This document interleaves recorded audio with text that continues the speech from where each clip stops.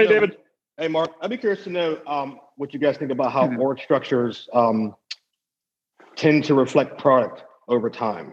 Like how much does the product mirror the organization as it grows? So maybe the question. Yeah, we can start with that. Actually, that's a good question. I'll let Ali start with that because I think, and I would extend your question to be not just the product, but the the product meaning the actual architecture of the code base. Yeah, that's a good question. Yep. I mean, so you ship your org chart, as they say, called Conway's Law, right? Also known as Conway's Law. There's no doubt about it, right? If you pick up any product, you can pretty much see the org chart in the products. And you can see it also in other things that your organization does as well. The big problem you face is that you might say, well, then let's have like a big organization where everybody can work together and get alignment. We're going to basically eliminate the org boundaries and have big teams. But then the problem is it's very hard to make progress, because there's n squared people that need to communicate and get on the same page. On the flip side, you might say, well, I found the solution to this. Let's just move super fast, have super smart teams, those small teams. Amazon calls them, they can just, get alignment around 5-6 people and they can just run very fast. But then all the things building are inconsistent and it's hard to make all those products work well together. So it's a real difficult problem and it requires you to really understand what you want to build and then build your org chart around what you want to build, which of course is really, really hard. So there's no silver bullet, but it's real. Right. And I just add to that, this is where people run into trouble with engineering managers and engineering execs is if the person running engineering doesn't understand the code base well enough, then you end up putting, both too many people on something that really would be better done by one person or too few people on something that that's going to end up being the bottleneck for the whole company. And so, it is really critical that you understand how things work so that you can organize, you can organize the work in a way that's sensible. And, sometimes people, I think, get enamored with this idea if you can just have a people manager managing engineers, but I've not seen that work that well, at least over time. Yeah, that's why you have these product visionaries. People like Linus Torvalds, who kind of know exactly what they want it to look like, right? He calls himself the, benevolent dictator for life for a reason. Yes. Right. So, those guys will come in and they say, look, this is how I want it all to fit together, Steve Jobs and so on. And they lean in and they make sure that they cut through those organizational boundaries. It's possible to do it, but it's just easier to make people, make sure that the org chart and the reporting lines align with what you want to ship. Yep. Yep. Otherwise, yeah. It's always way, way better. I've never seen a team move fast who did not do that. So here's a question for you, Ali, and this is a good one for you because this is one that you dealt with. How do you transition from a boss to actual teams, a boss of actual teams to boss of bosses? It's a transition we are going through now, and I'm wondering if there are any lessons there. So this is a question from one of the CEOs in the portfolio. That's a good question. I mean, the mistakes I did when I managed teams to go into managing managers is that, you're in the details and you're kind of saying exactly how you want things done. And you're doing it exactly the same thing. What used to make you successful, you're doing it again. So I remember I hired a really, really awesome exec that's still at Databricks. And I did the same thing. I sort of managed him the same way. Like, this is exactly what we need. And we're going to do this. And we're going to do a check-in and so on. And, after 3 weeks, he came back and he said, hey, look, this job is probably not for me. I'm probably going to quit. I said, why? He said, look, it's like, you hired a high-level exec to come in and run this, job for you. And you're barely letting me do my job. So, why do you need me here? But then I was thinking to myself, but he's not doing things right. There's a reason why I'm telling him, don't do it this way, do it that way. because you're kind of messing it up. Like, you should listen to me. I know better than you, right? So what I learned over time is figure out to be more declarative. So we come up with some high-level boundaries that, you agree to deliver these things, and then you give them enough room so that they have enough rope to go ahead and execute on what you need from them. But the boundary is still sort of confined, right? So like, you have this much. I'll give you an example. I had a really amazing exec, but I felt like he was overpaying everyone he was hiring. Every person he was hiring, he was like, oh, you got to pay this guy, $300K. It's like, but that's too much. We're a startup. We can't afford it. So I would negotiate on every hire with him. And after a while, I was sort of so infected. Every offer that would come in, we were ready to fight, right? He knew I was going to oppose the comp and so on. So what I did instead is said, look, your budget can never be more than, let's say, 10% of all of our revenue. Are you okay with that? And we agreed with finance. And then once he agreed to that, I knew that he's very competitive. He's going to want to stay below that budget. And then I stopped micromanaging every offer. And I let him, look, if you want to overpay one guy, you can do that, but then you won't have money to pay the other guys. So I like those kind of formulations where you high level agree on a framework, which gets me what I need, but gives them enough room to go in and implement and, do their leadership stuff with their team. So that was a big sort of transition for me, at least. Those are great points. So, one of the things I would add, like when you think about it at the CEO level, the mistake that I see people make in this transition all the time is they go, okay, we're going from a boss to a team of bosses. But the people they put in the executive positions don't know what they're doing. And meaning they're like, they might be co-founders, or they may be kind of, people who came up in the company and they want to promote them and all these kinds of things. But the challenge, particularly if you're a founder CEO, is you can kind of afford to have one person who doesn't quite know what they're doing, and that's you. That's you, the founder CEO, who hasn't been CEO. And since you're learning on the job, it's really important to have the other people running the different functions have experience in doing that and know how to do that. Because if they don't know what they're doing, you can't teach them because you don't know what you're doing. And then you really have the blind leading the blind, and then everybody in the company suffers. So that's, I would say, one of the more common mistakes I see in the transition. And actually, Ali, you had some of that with your predecessor at Databricks. Well, I actually remember when I became CEO and I came to you and, I said, hey, and you said, look, figure out which one of these execs you can get leverage out of. And I thought, don't worry, I'm going to make them all successful. And I said, no, you can't. How are you going to do that? You don't know anything about marketing or sales or, any of these organizations. Like, you can run engineering, but you don't know anything. And I went out of that meeting thinking, who does this guy think? I'm really good. I'm going to prove him wrong. I'm going to, I'm going to up-level all these guys. But within 6 months, I learned that he's totally right.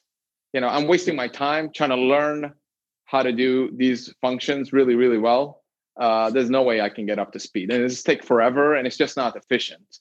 And I'm micromanaging this person. So might as well just find the person that you can get leverage out of. They make you look better. So that's absolutely true. But even when you find someone that's awesome, if they're seasoned, they don't want to be micromanaged by you. So you still have to find a way, how do you manage them from a high level to get what you need while giving them enough room to go do the things that they need to do to lead their teams. Yep. Yeah. And you can't do that if they don't know what they're doing. And so it ends up being like paradoxical. And then the CEO job itself, right, is not doing all the jobs. And this is the, the other mistake that people make as they move to this. It's not your job to, and then sometimes VCs will say this, well, you have to be the top salesman in the company, and you have to be the top marketer. You have to be this. No, you have to be CEO. Meaning you have to make the key decisions. You have to set the direction of the company. You have to build the team. And those things only you can do. And so if you're doing all these other things that whoever thinks you should do, I've said CEOs want to do their own payroll. I'm just like, are you building a big company or is this a mom and pop? At some point, you've got to get leverage. And if you're going to push the company forward and into the future and beat the competition and all these things, and you get stuck in this nonsense, which are and they're kind of like psychological traps because, well, like, am I not scrappy if I don't do my own payroll? It's like, well, no, you're an idiot if you do your own payroll because it's like the company needs to grow. Sorry. Yeah. So and there are a few things you can only do. Yes. So there's a point, there's a point where CEOs kind of, founder CEOs, especially first time ones, kind of get this, let's say advice or strong suggestion from the board, and then they sort of start to get into the art of delegation, building out the management team, and then it seems like there's this pattern where they can then get actually quite disconnected from, I would say, product, but also strategy. And all of a sudden they're governing the company, but like the strategy and the product are being set by other people and not as well. And then it feels like there could be a sharp reverse in the other direction. Maybe you guys could talk about that. Yeah. So we touched on this a little last week, but that's a great question. And the mistake is basically, I'm now at 80,000 feet, right? Like I'm up in the sky and I'm looking down on the company and I'm kind of looking at it all kind of evenly across how it's going, and I don't know any of the details of anything, and that's a really dangerous way to run a company, and almost never works. The metaphor I always like is you fly low and fast. So, at any given time, you're going to really, really understand some aspect of the company that needs the additional focus and the power of a CEO focus. Now, no matter, even if you're a mediocre CEO, you do have this amazing power that if you go get involved in something, it's going to start moving and changing, and you can have an effect on it that nobody else can really have. And you want to use it. It's one of your most important tools that you have in your box. And so you want to scrutinize things, but not all the time. You want to do one at a time, and the one that needs attention, the one that might have a weak manager, the one that's strategically critically important, so that they can, and particularly, or the thing that you're great at. So if you are the product visionary, you've got to transfer your ideas and your knowledge and your judgment into the organization. And that may be on an ongoing basis, by the way. Now, you can't get into it to the point where you drive everybody crazy because you go in and dictate everything and then you disappear for a month on a sales calls and then they can't make a decision. Like, that doesn't work. You have to have a decision-making process that runs without you, but they also get your kind of insight and vision and intellect into it. I wrote a piece a long time ago called the product CEO paradox, which talks about like, okay, how low down is too low, and how high up is too high up. But that's a great question. That's an awesome question. Anything to add to that? Yeah. Well, I made that mistake. I think every CEO has, especially founder CEOs, you probably have one superpower, and you're actually in the early days. That's the value you really brought to the company. And then as the company scales, they tell you, are you going to let go? And you need to scale. To scale, you need to really let go of this department or this thing. And then so I've seen people that just take they go detached. And I think that's what you probably wrote about in your blog too. And when they detach, then that function just loses its soul. So in my case, I was really involved in product really closely at Databricks. I ran those teams, even coded on it. And then when you become CEO, they say, are you going to micromanage this? Are you going to detach yourself? And it's frustrating, right? When the CEO is busy, they don't have time, but then they occasionally come deep dive into your product, and then they come tell you, hey, move this, do this, change this, that shouldn't be this way. That can be pretty, it can be really stressful for the organization. So they come along until you have time to deep dive into their thing, and then you come in and reorganize everything. So what I learned helped me a lot is put structure around it. Just tell them, look, here's how we're going to do it. We're going to have reviews that look like this. We're going to have quarterly check-ins that look like this. Here's what comes out of those. It's not complete pivots. So people just know what to expect. And then everything becomes normalized. And then it's totally fine. And you can actually do those things. You can pick the parts of the product you're good at or those that are essential to your.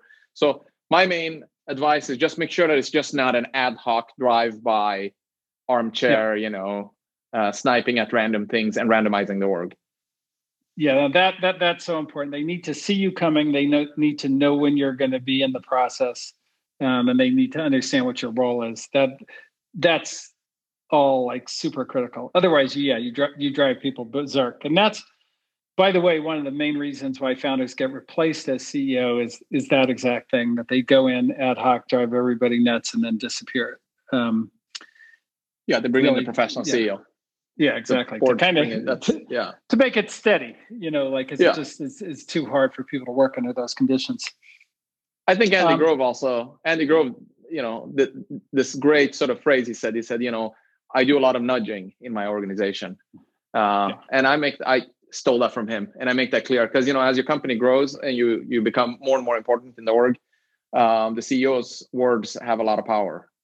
So, you pass by and say, oh, I don't like where that button sits. They're going to delete that button and say, who was the idiot who put it there? CEO didn't like it. So what I do is I just tell them, like, look, this is just a nudge. I think, I don't think this belongs there, but it's a nudge. It's not a CEO decision. I make that super clear. So then, okay. So this is not like the CEO mandates that we don't need this. So we can actually go. And after time, they learn that, okay, so we can just basically oppose him whenever he's nudging.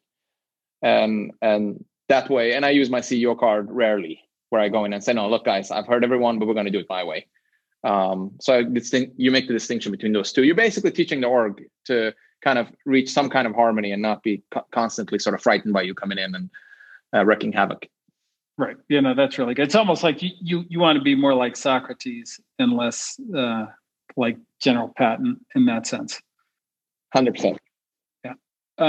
Okay. This next question is really good. I've been looking forward to answering this since we got it. It's from one of both Ali and my favorite people. And when we read it, we were like, wow, that question's all wrong, which just means it's really interesting. And so here's the question. When talking about hard things to the company, how should you talk about individuals that are accountable for failures? Specifically, how do you tell the truth to maintain credibility while respecting the individuals involved and not disparaging them to their teams? For example, Jethro, not his real name, was not effective as VP of engineering. I hired him, so I am accountable. But when it comes to the company asking, why haven't we shipped more, it's tough. If I say our engineering team has velocity issues that we're working on, the blame is on the entire team and may not be fair since it wasn't most of their jobs to hire, set up processes, et cetera. If I say I mishired leadership here, the blame is on Jethro and people might feel that I am disrespecting him and I also hired the guy. If I say I fucked up by not holding the team accountable earlier, then I'm absolving the leader of this team and for basically not doing his job. If I don't say anything or I'm vague, then it seems like we don't have a handle on the situation and are the people people make up their own narratives. So what do I do? And then I would be also interested how this conversation might change between if I'm talking to the entire company or I'm just talking to the executive team. All right, Ali, you want to take the first crack at that one? Yeah, but you've been thinking about it for a whole week, so yeah, I want to hear your answer. Have a lot of it's like an amazing, beautiful, like psychological mess, right? You got to go first, then.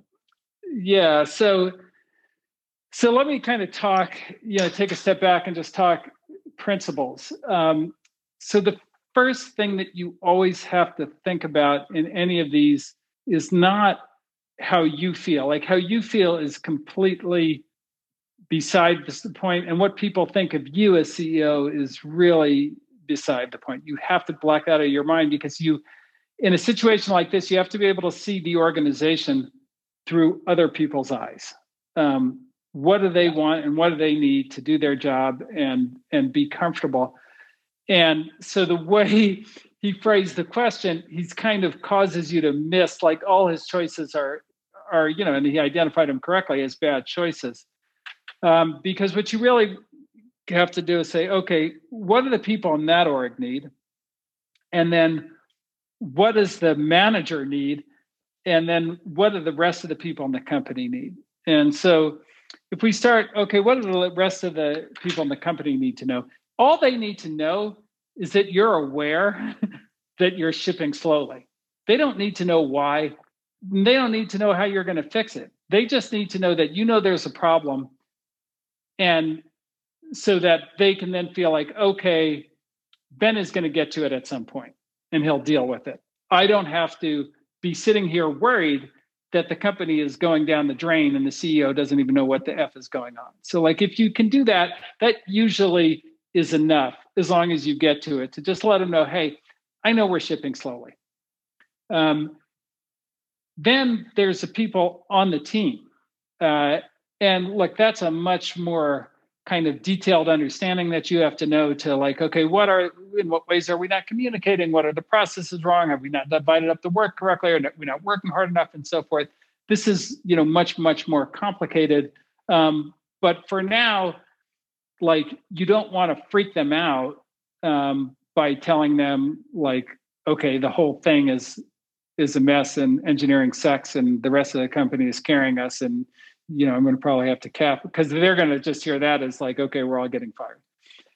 And then for the manager, which is probably the trickiest one, you can't say to the company that it's the head of engineering's fault and not fire him. Like, that's because you have just basically made him ineffective for the rest of his time in your company. Like, nobody's ever going to listen to that guy again. If I go to my company, hey, we haven't been shipping stuff because our head of engineering doesn't know what the fuck he's doing, then he's dead. And you wouldn't say it in exactly those words, but no words are going to work, because nobody's ever going to listen to him again, because the CEO just said, like, I think he's a bozo.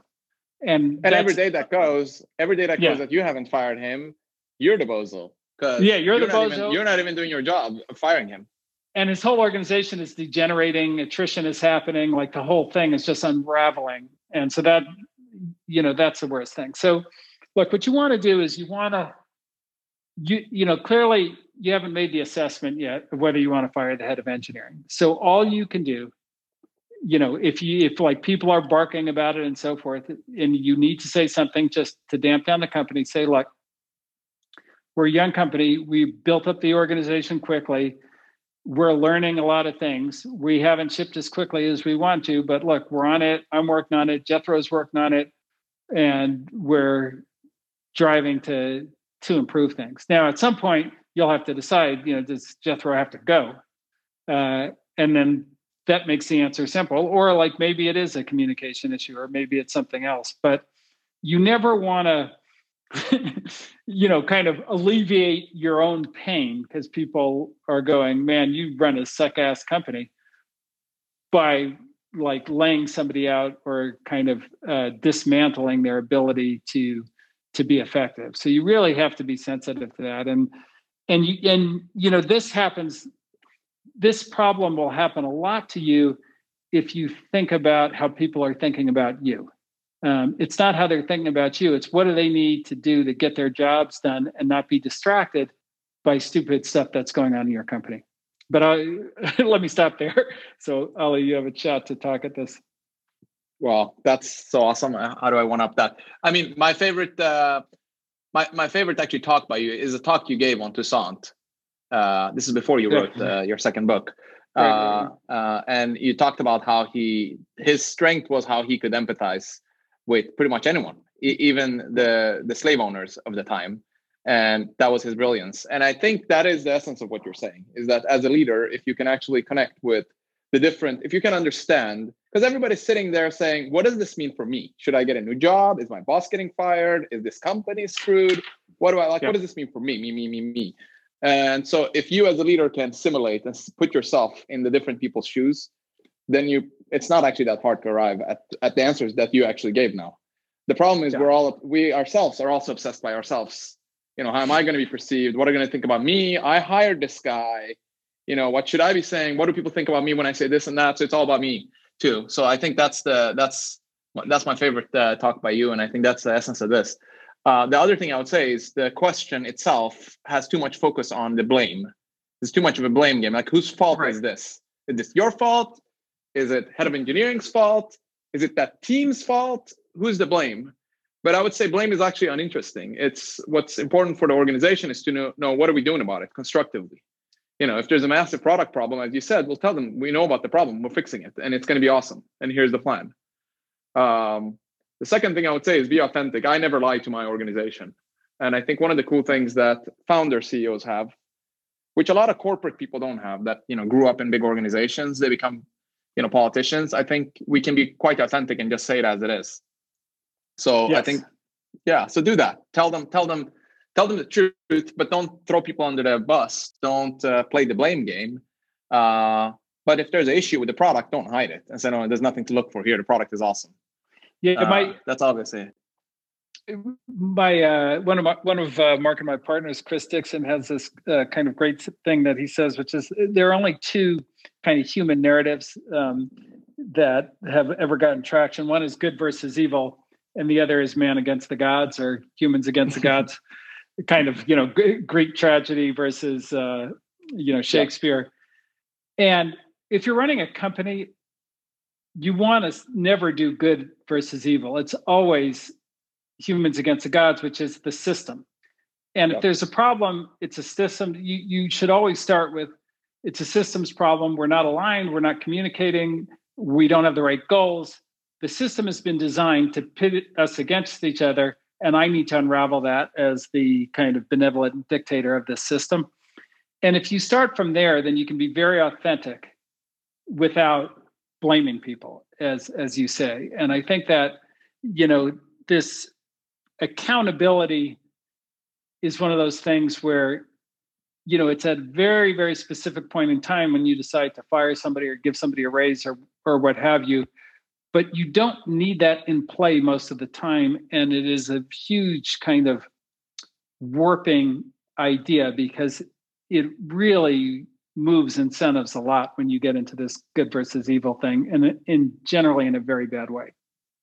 Yeah. So don't make it about that person. And the other thing I would say is you're setting culture precedent in your organization. So if you're so you're throwing this guy under the bus in front of your whole organization, your other execs are going to be looking over their shoulder all the time. Yep. And they're going to change their behavior with respect to you too. They're not going to tell you the truth either, because they're now afraid that, any given day you might turn on them. And in which case you're going to go to all hands and tell everybody in the company what a jackass they are. And everything is, you're the evil and everything is your fault. So it'll just destroy your culture also. Yep. Yeah. No question. I mean, you get you don't get mimicked on everything as CEO, but you 100% get mimicked on that constantly. Yeah. So that's how everybody's going to manage. And it's going to be a brutal, not fun place to work. Because the other thing is, like, your judgment isn't always right on these things. So you got to be very, very careful. There's the second part of this question, which was, would the conversation change in an executive inner circle? Yes. I think that you have to be very careful on that because you have the same problems. So as soon as you kind of assign blame, like if you assign blame without taking action, that's just a problem. You can't say to the head of marketing, the head of engineering is, screwed up his organization, didn't hire the best people, doesn't run a good process, and therefore we're shipping late, and leave him in his job. Like that will never work. That's just a terrible idea. And so you just have to say, look, we're aware. And look, there's all kinds of things that slow down projects from coming out of engineering. It could be the product requirements change too often, or we didn't get people up to speed, or our engineering infrastructure wasn't good enough, or like whatever it is, like checking in code takes too long. So, you got to give yourself room. If you haven't figured it out and you haven't concluded to fire a person, then it's wide open what the cause could be. And so all you can say is, we need to figure out how to ship faster, but like, that's something that, it's, at the end of the day, the whole thing is my responsibility. And like, we're going to sit down and figure it out. And I guarantee you this, we're going to ship faster. And like, maybe but you can't blame somebody. Yeah. I mean, when you blame them, they're done. But I do think there's a point at which they are done. Yeah. You should be, at that point, you should be honest with both them and the team. Yes. This is your inner circle team. Your inner circle team, you should have absolute trust with them. But it is true that in that inner circle team, if you then say, hey, engineering, we know that doesn't work. Yeah, then none of them will respect. They'll blame everything on engineering, and that exec that runs that function, if they had any slightest chance to succeed, that's gone now. Yeah, and that's kind of the corollary, which is the time between when you make a decision that somebody's not going to make it and you need to fire them, and you fire them, should be, no more than like 30 minutes. I mean, you just have to do it. And I always say on firing, there's only CEOs only fire executives on 2 schedules, now or never. They either procrastinate forever, basically undermine the executive, destroy the whole function, or they do it now. Nobody waits 2 weeks and then fires somebody. It's now or never. And so you gotta be a now CEO. I love that. All right. Awesome. So next question. This is an interesting one from one of our CEOs. How does the boss herself know her blind spot, and who micromanages her if, say, the board of directors isn't closely connected to the day-to-day? Yeah, that's a great question. I feel like, in early startups, the truth is nobody really. I mean, the board is kind of looking at you, but you're all alone. You're kind of alone. And you might think that's awesome. So I don't have a boss. So actually, this is like fantastic. Actually, it's not, because the things will deteriorate and you will not see it. And you'll just slowly kind of destroy your company, and, people lose trust in you. And then by the time the board actually fires you or replaces you, things have gone pretty bad, and a lot of time has passed. So avoid that. It's really bad. It's bad for you. By the way, it's going to be a pretty sad story for you yourself too, because it's like by the end of it, before they fire you or a big change happens, it's just going to be a bad story all around. You're missing numbers, things are not going well, there's a lot of infighting, the culture is deteriorating, people are quitting. That's sort of end of the movie. So avoid that. So always start with focusing on the most important problem you have to fix in your company. What's the biggest bottleneck that you have to unblock? I think in startups, that's the most important way to think about it, because these are not big organizations where you're just doing slow change management and tweaking some numbers in some Excel sheet. You should just focus on what's the biggest bottleneck in my company right now? What's preventing my company right now from crushing it? What is it? Is it doesn't have product market fit? It has a go-to-market problem? What is it? Why is it? What's the best thing I can do to unblock that? And then hold yourself accountable to that 1 or 2 things that you need to do to unblock it. That's really how you should be thinking about it. Then there's another 1,000 things you need to do. You need to hire people, you need to do one-on-ones, you need to do all hands talks and blah, blah, blah. But make sure that you always nail that number 1 bottleneck that you need to unblock. Because frankly, no one else can really unblock the number 1 bottleneck for your company. You're the only one that has the power to sort of go to all the departments and push the whole company to really focus on it. If they could, it wouldn't be the bottleneck. That's generally the rule. And you kind of bring up a really good thing there, which is, and this is where I see so many CEOs screwed up. There's always like nasty ass problems in every company. And you really don't, it doesn't feel good to even know about them, because, okay, you built this organization, you hired everybody, it's your idea, and there's something like all screwed up and that's broken.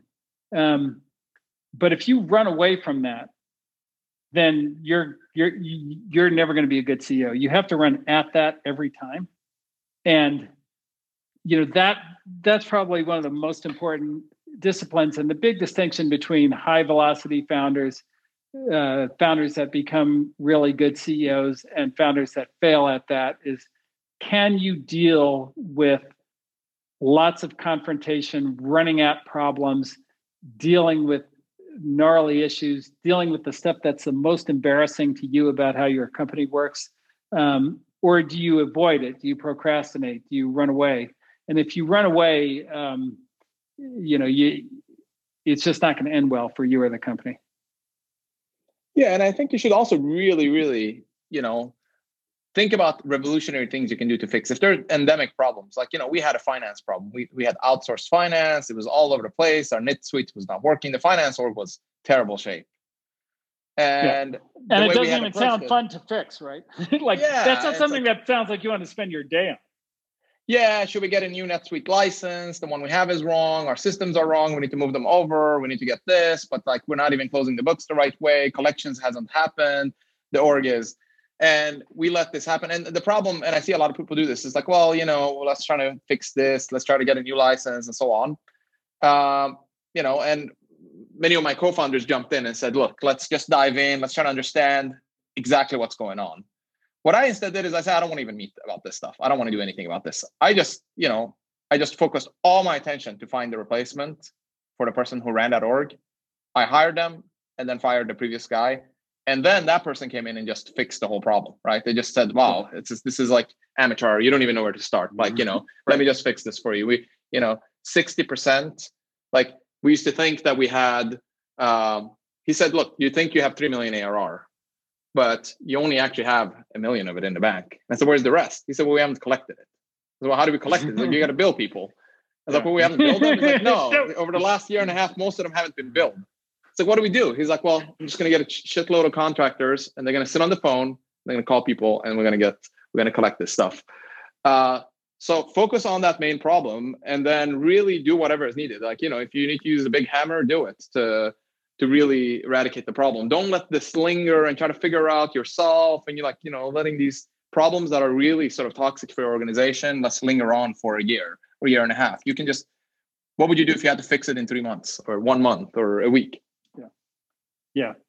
No, definitely. And then that's a funny problem, not collecting the money. That problem, if you don't fix, will cause real issues down the road, by the way. Yeah. By the way, he was able to collect quite a bit of it. It was pretty amazing. It happened pretty fast, but I had to get the right leader and fire the previous person quickly. Yeah, no doubt. Okay, here's an interesting question. How do you measure progress on, quote, product market fit when you're in a risk-averse market like healthcare with 18-month sales cycles? On the flip side, in healthcare, the problems we're solving tend to be more evergreen. For example, treatments for known diseases. So is product market fit in the traditional sense even all that relevant a milestone? That's a tough question. That's a tough one. I mean, I would say at Databricks, the product we build, we're not building Slack or something easy that a consumer comes in and uses. It's big data. You have to have lots and lots of data, and you have to have complicated projects that have to do with AI. So it's not a quick fix. And what we did is we just looked at various types of metrics of usage and adoption. Initially, we gave the product away actually to a customer for free, the first version of it. Mm-hmm. And we got lots and lots, and we would track what they were doing with the product, and we would do sort of very, very close back cycles with them. And they would tell us, like, this isn't working, do it this way, do it that way. So we just looked at, because we know it's like we have too far to go to really land this and charge people up front. So we just focused on adoption metrics and usage on the product and ignored revenue, ignored everything else. Now, having said that, there's a funny story here. Since the product was free, you kind of get what you pay for. At some point, usage was going down a little bit. Usage went down on the product. And we went to ask them, what do you think about the product? They're like, no, it's great. We said, well, why aren't you using it? And say, well, you keep wiping out all of the data once a week in our system. And it's like terrible. So we have to upload everything. Everything we did gets wiped out. So I went to the engineering team and I said, is this true? And said, yeah, every time we do an upgrade, we wipe everything out. But we can't do that to a customer, So that's the flip side of it, Since they weren't paying for it, they weren't kicking and yelling and screaming. They just stopped using it. But I think the only thing I can think of, this is a difficult problem, I would focus on various types of adoption. Yeah, no, that's a really good point. Will they use it for free? Will they pay for it? Will they pay you enough money to cover the cost of your sales team? Will they pay you enough to sustain the company? There's kind of different. I think people think of product market fit as too discrete a thing sometimes. Yeah. And, there are kind of layers of it. And in healthcare in particular, there's product market fit, not just to the end customer, but to insurance, to the doctors, to the healthcare providers. You need fit with all of them, and they all have different requirements. So I think it is a really relevant concept, but you have to, it's not just, okay, do I have a drug that deals with the disease that people have? It's, do I have a drug that deals with the disease that people have that's better than every other drug that doctors want to use because it's got the characteristics that they like, that the insurance companies will go for. And I've kind of built that relationship or that kind of channel into there and all that kind of thing. So I think you have to look at it really holistically and be honest with yourself about where you are in every single dimension. Because like, if you get real product market fit, which means that, customers will buy your product and pay you plenty of money to keep your company going, then you're at the scale phase. You're in a totally different ball game. But if you're not there and you try and scale your company, that's going to probably be the end of your company. So it's a really important concept in that sense.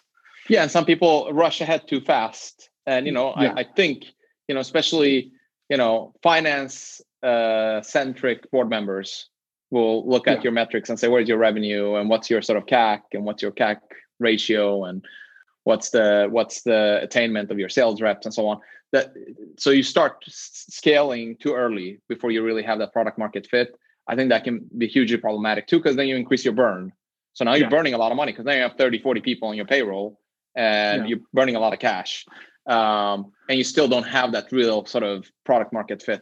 So spending time and really figuring that out, I think, is really, really important. My favorite chart ever was that chart. It was at Databricks before you became the COLE, when they showed, like, look, we're beating our sales plan every quarter. And I'm like, and if you continue that for 50 years, you're still not going to have a company.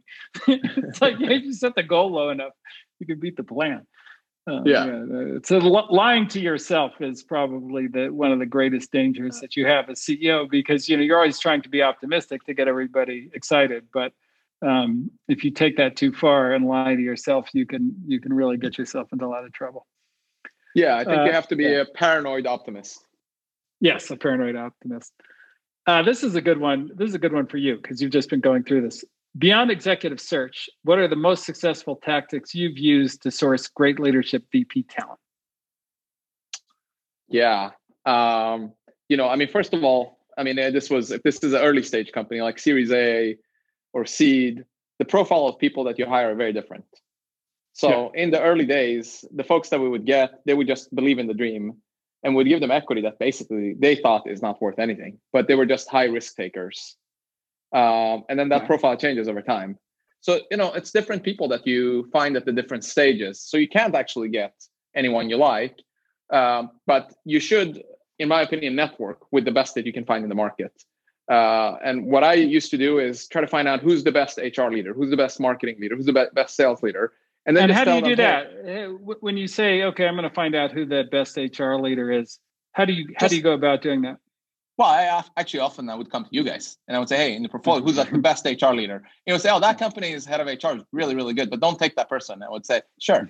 Then you start networking with them, start dining with them. And then one great thing you can do is just say, hey, I just want you to advise me.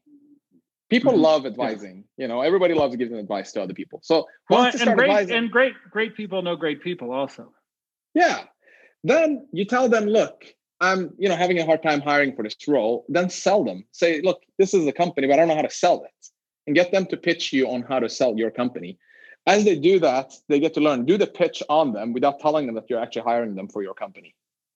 And kind of get them. This has happened to me numerous times. People that just say, yeah, I'm not interested in the role. I just want to advise you. And you tell me, yeah, just help me. And they're like, well, what kind of profile are you looking for? It's like, then you sell them on your company. And then at the end, many, many times it happens that they turn around and say, I'm actually kind of interested in this myself. And then run a fast process. Don't let things sort of, take a long time. My favorite thing to do is people that are unsure. I insert something called the 3-6-12 process at the end, which means come in and do a 3-6-12 presentation, your 3-month plan, 6-month plan, and 12-month plan. Mm-hmm. But then I give them an overview of here are the things I want you to do. And then at the end of that presentation, I ask them, why Databricks? And they have to make slides then explaining why they want to join that company.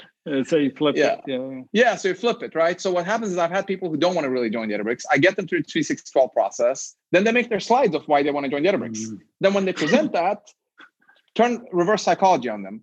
Tell them, well, is that really true? Is that really why you want to join here? I don't think that's actually true about us, that we're that good at this. Then they start arguing selling you, no, you are a great company. I really do want to join this thing. And then you so they kind of sell themselves making those slides and going through that presentation. So I think you have to do a lot of work if you want to sort of go again. If you want to get big, punch above your weight class, you have to find asymmetric ways you can get these guys. The executive search might not yield you the people you want. Yeah. It's funny. It's Barry Diller, who's, he's a famous Hollywood mogul, and then, ran the IAC and all that kind of stuff, and is still pretty active, even though he's getting up there in age now. But he had a thing that he said, which he never uses executive recruiters, because he knows lots of people and he just finds out who's the best and he goes and tries to hire them. And I think that's generally a good attitude. I'm not advocating never using an executive recruiter, but like you're in the industry, people in the industry, you find out who's good, and good people have lineages. It's kind of like the coaching trees in the NFL. The next person under the great person is generally good. And so that ends up being a really good way to find people. And sometimes the next person underneath them is the better one. Because like you said, executive leverage, maybe they're doing your job well, so they hired someone that they're getting a lot of leverage. So that's the person that's actually the brains behind one portion. So you can hire them and you can give them the bigger title, and they're super hungry to prove it to the world that they can actually run the whole function. Yeah, definitely. Okay, this next question is interesting. I think I'm going to start the answer because you're actually, this is a thing that I think you're probably better at than almost any other kind of founder CEO that I work with, which is, and the question is this, no pressure. Although you are a technical founder, but but it applies. It doesn't matter if you're technical or not. I'm a non-technical founder, and I'm keen on hiring folks who know more than me. Most folks on my team are amazing and relish that I want to learn from them. However, some take advantage of my knowledge gaps and that I lead with vulnerability. This happened with 2 team leads, finance and engineering, and I had to eventually let them go. I wish I had caught it sooner. What could I do better to avoid this situation? And so this is a really interesting one because so many CEOs have this problem, which is kind of your founder, you don't really know what you're doing yet.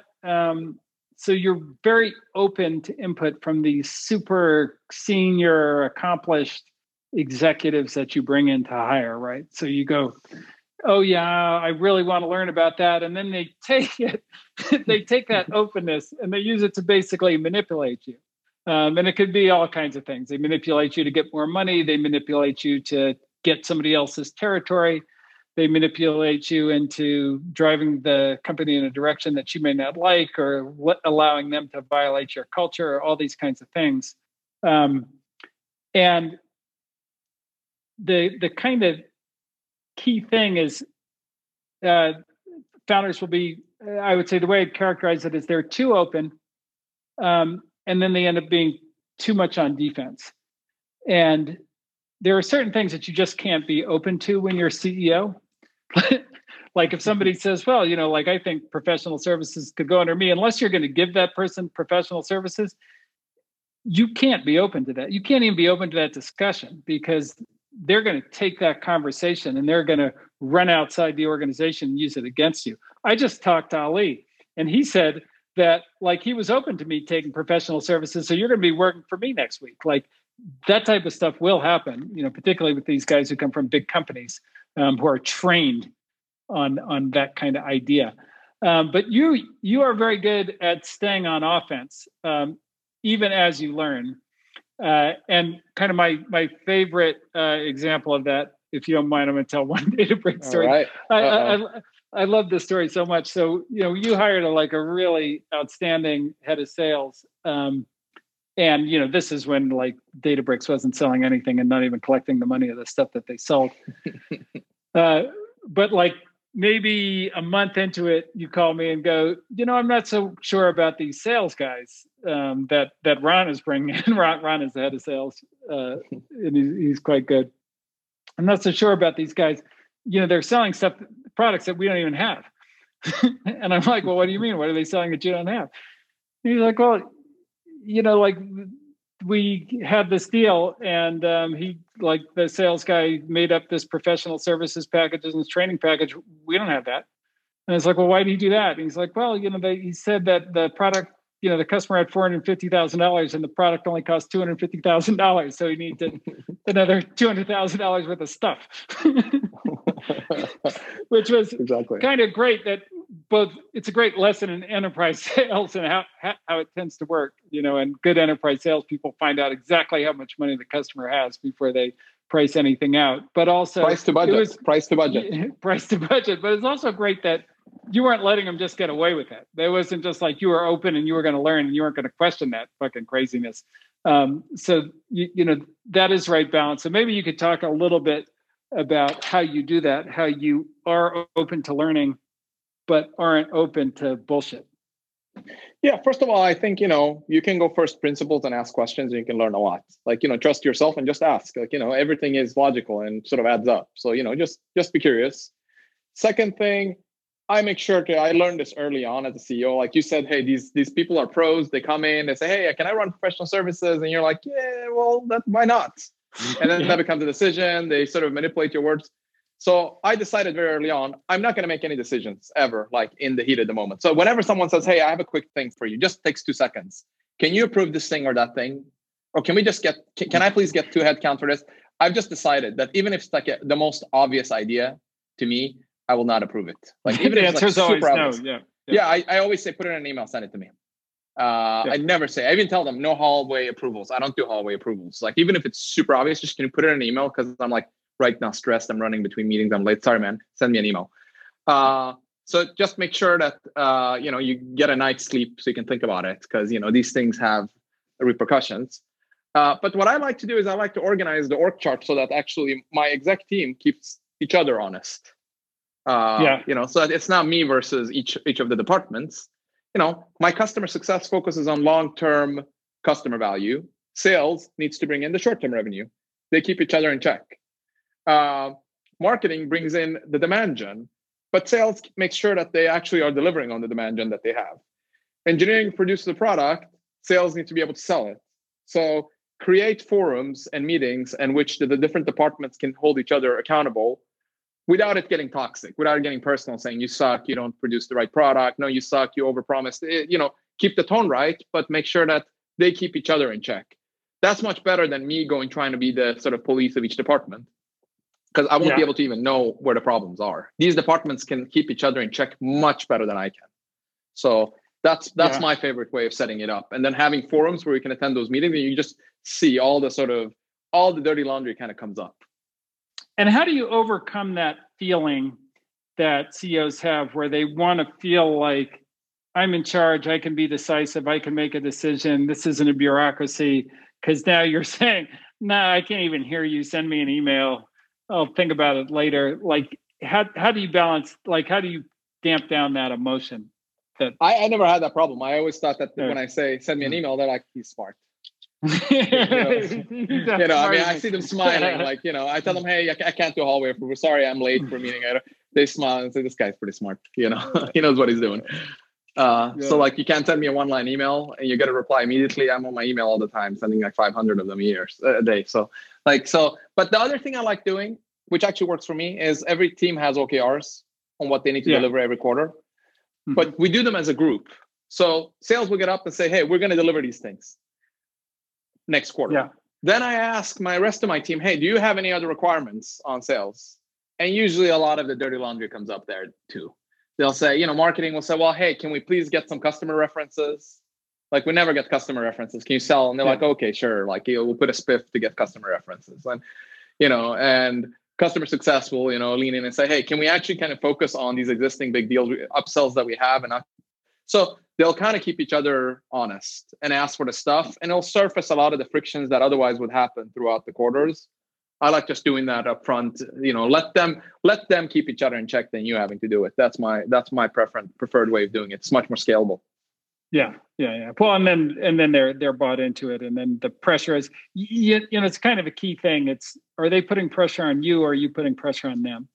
And I think the mistake that a lot of CEOs make is they let their team put too much pressure on them.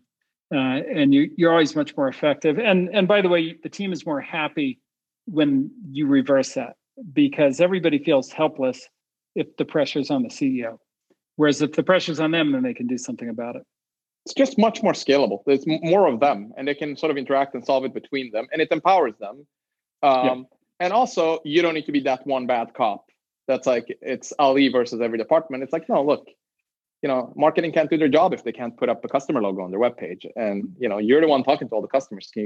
They wanted that. Can you give that to them? Then you can just say, hey, is that an OKR? How many logos?